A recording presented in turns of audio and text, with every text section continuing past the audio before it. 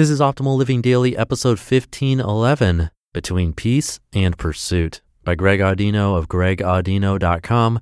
And I'm your narrator, Justin Malik, reading you blogs or articles every single day of the year to help you live a more meaningful life, covering personal growth, self-help, minimalism, productivity, happiness, and more. Today's author is life coach Greg Audino, who also happens to host two of our other shows, Optimal Relationships Daily and our newest show, Optimal Living Advice, where he answers your life questions with his expertise as a life coach. Now, before we get to his post, if you have a business or you know someone who does, you probably know that small business owners wear a lot of hats, and some of those hats are totally great, but some, like filing taxes and running payroll, for example, not so great. That's where Gusto comes in. Gusto makes payroll, taxes, and HR actually easy for small businesses. Fast, simple payroll processing, benefits, and simple management tools all in one place. Gusto automatically pays and files your federal, state, and local taxes, so you don't have to worry about it. Plus, they make it easy to add on health benefits and even 401ks for your team. Those old school, clunky payroll providers just weren't built for the way modern small businesses work. But Gusto is. Now's the time to get started with tax season being right around the corner. Don't wait. Listeners get 3 months free when they run their first payroll. Try a demo and see for yourself at gusto.com/old. That's gusto.com/OLD. For now, let's get right to the post as we optimize your life. Between Peace and Pursuit, by Greg Audino of gregaudino.com. Happy people come in many forms. On one side of the spectrum, there are the hippies that are one with the universe, finding peace everywhere they turn. On the other side, there are the psychopaths that walk between skyscrapers on tight ropes. Then there's everyone in between. What's the common denominator? What I want to do in this read is shed light on one simple practice that stands as a sweet spot between a peaceful, everything is great type of life versus the life of someone who constantly seeks challenges and covering new ground to feel their best. That practice is allowance. Allowance is the key ingredient for both parties here, and though it results in the same goal for each one, the path by which it does so and the reason that it's so meaningful is different. What do I mean by allowance? Well, this is pretty first grade, really. It means allowing things to happen. Really take a second to consider the weight of that, though.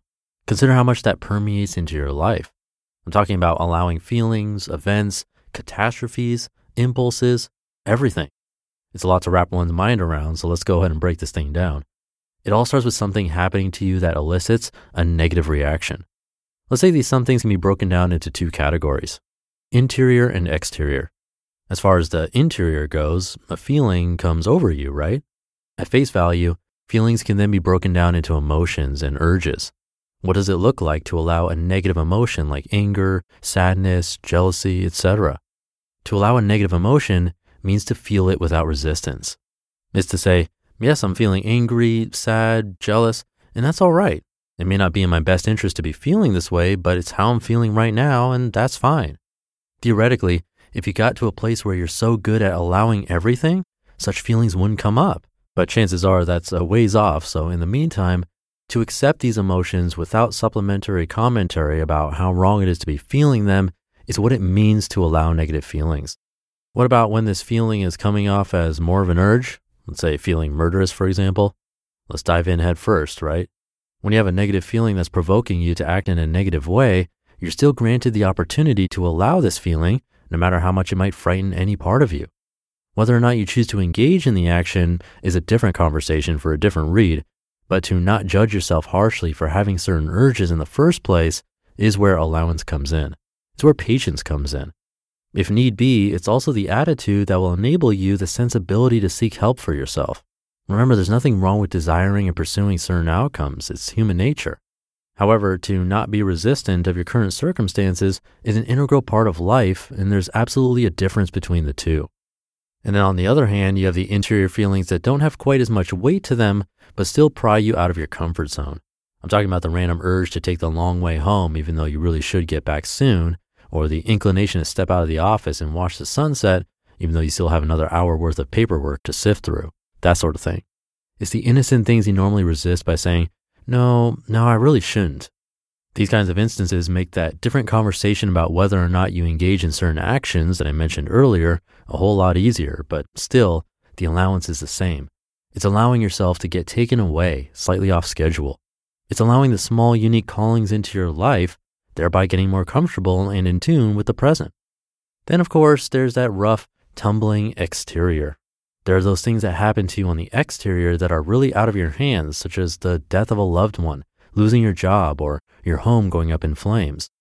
Don't get overwhelmed. There are smaller things too.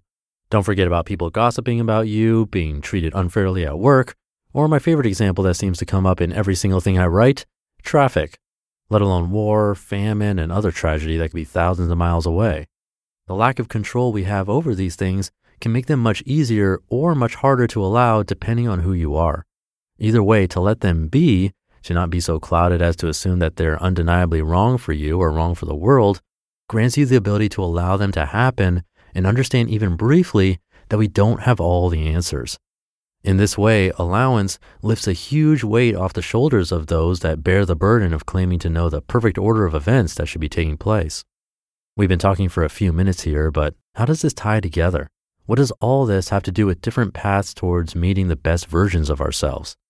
This might sound like the hottest take ever, but the fact is that inner peace and challenging oneself are in many ways the same thing.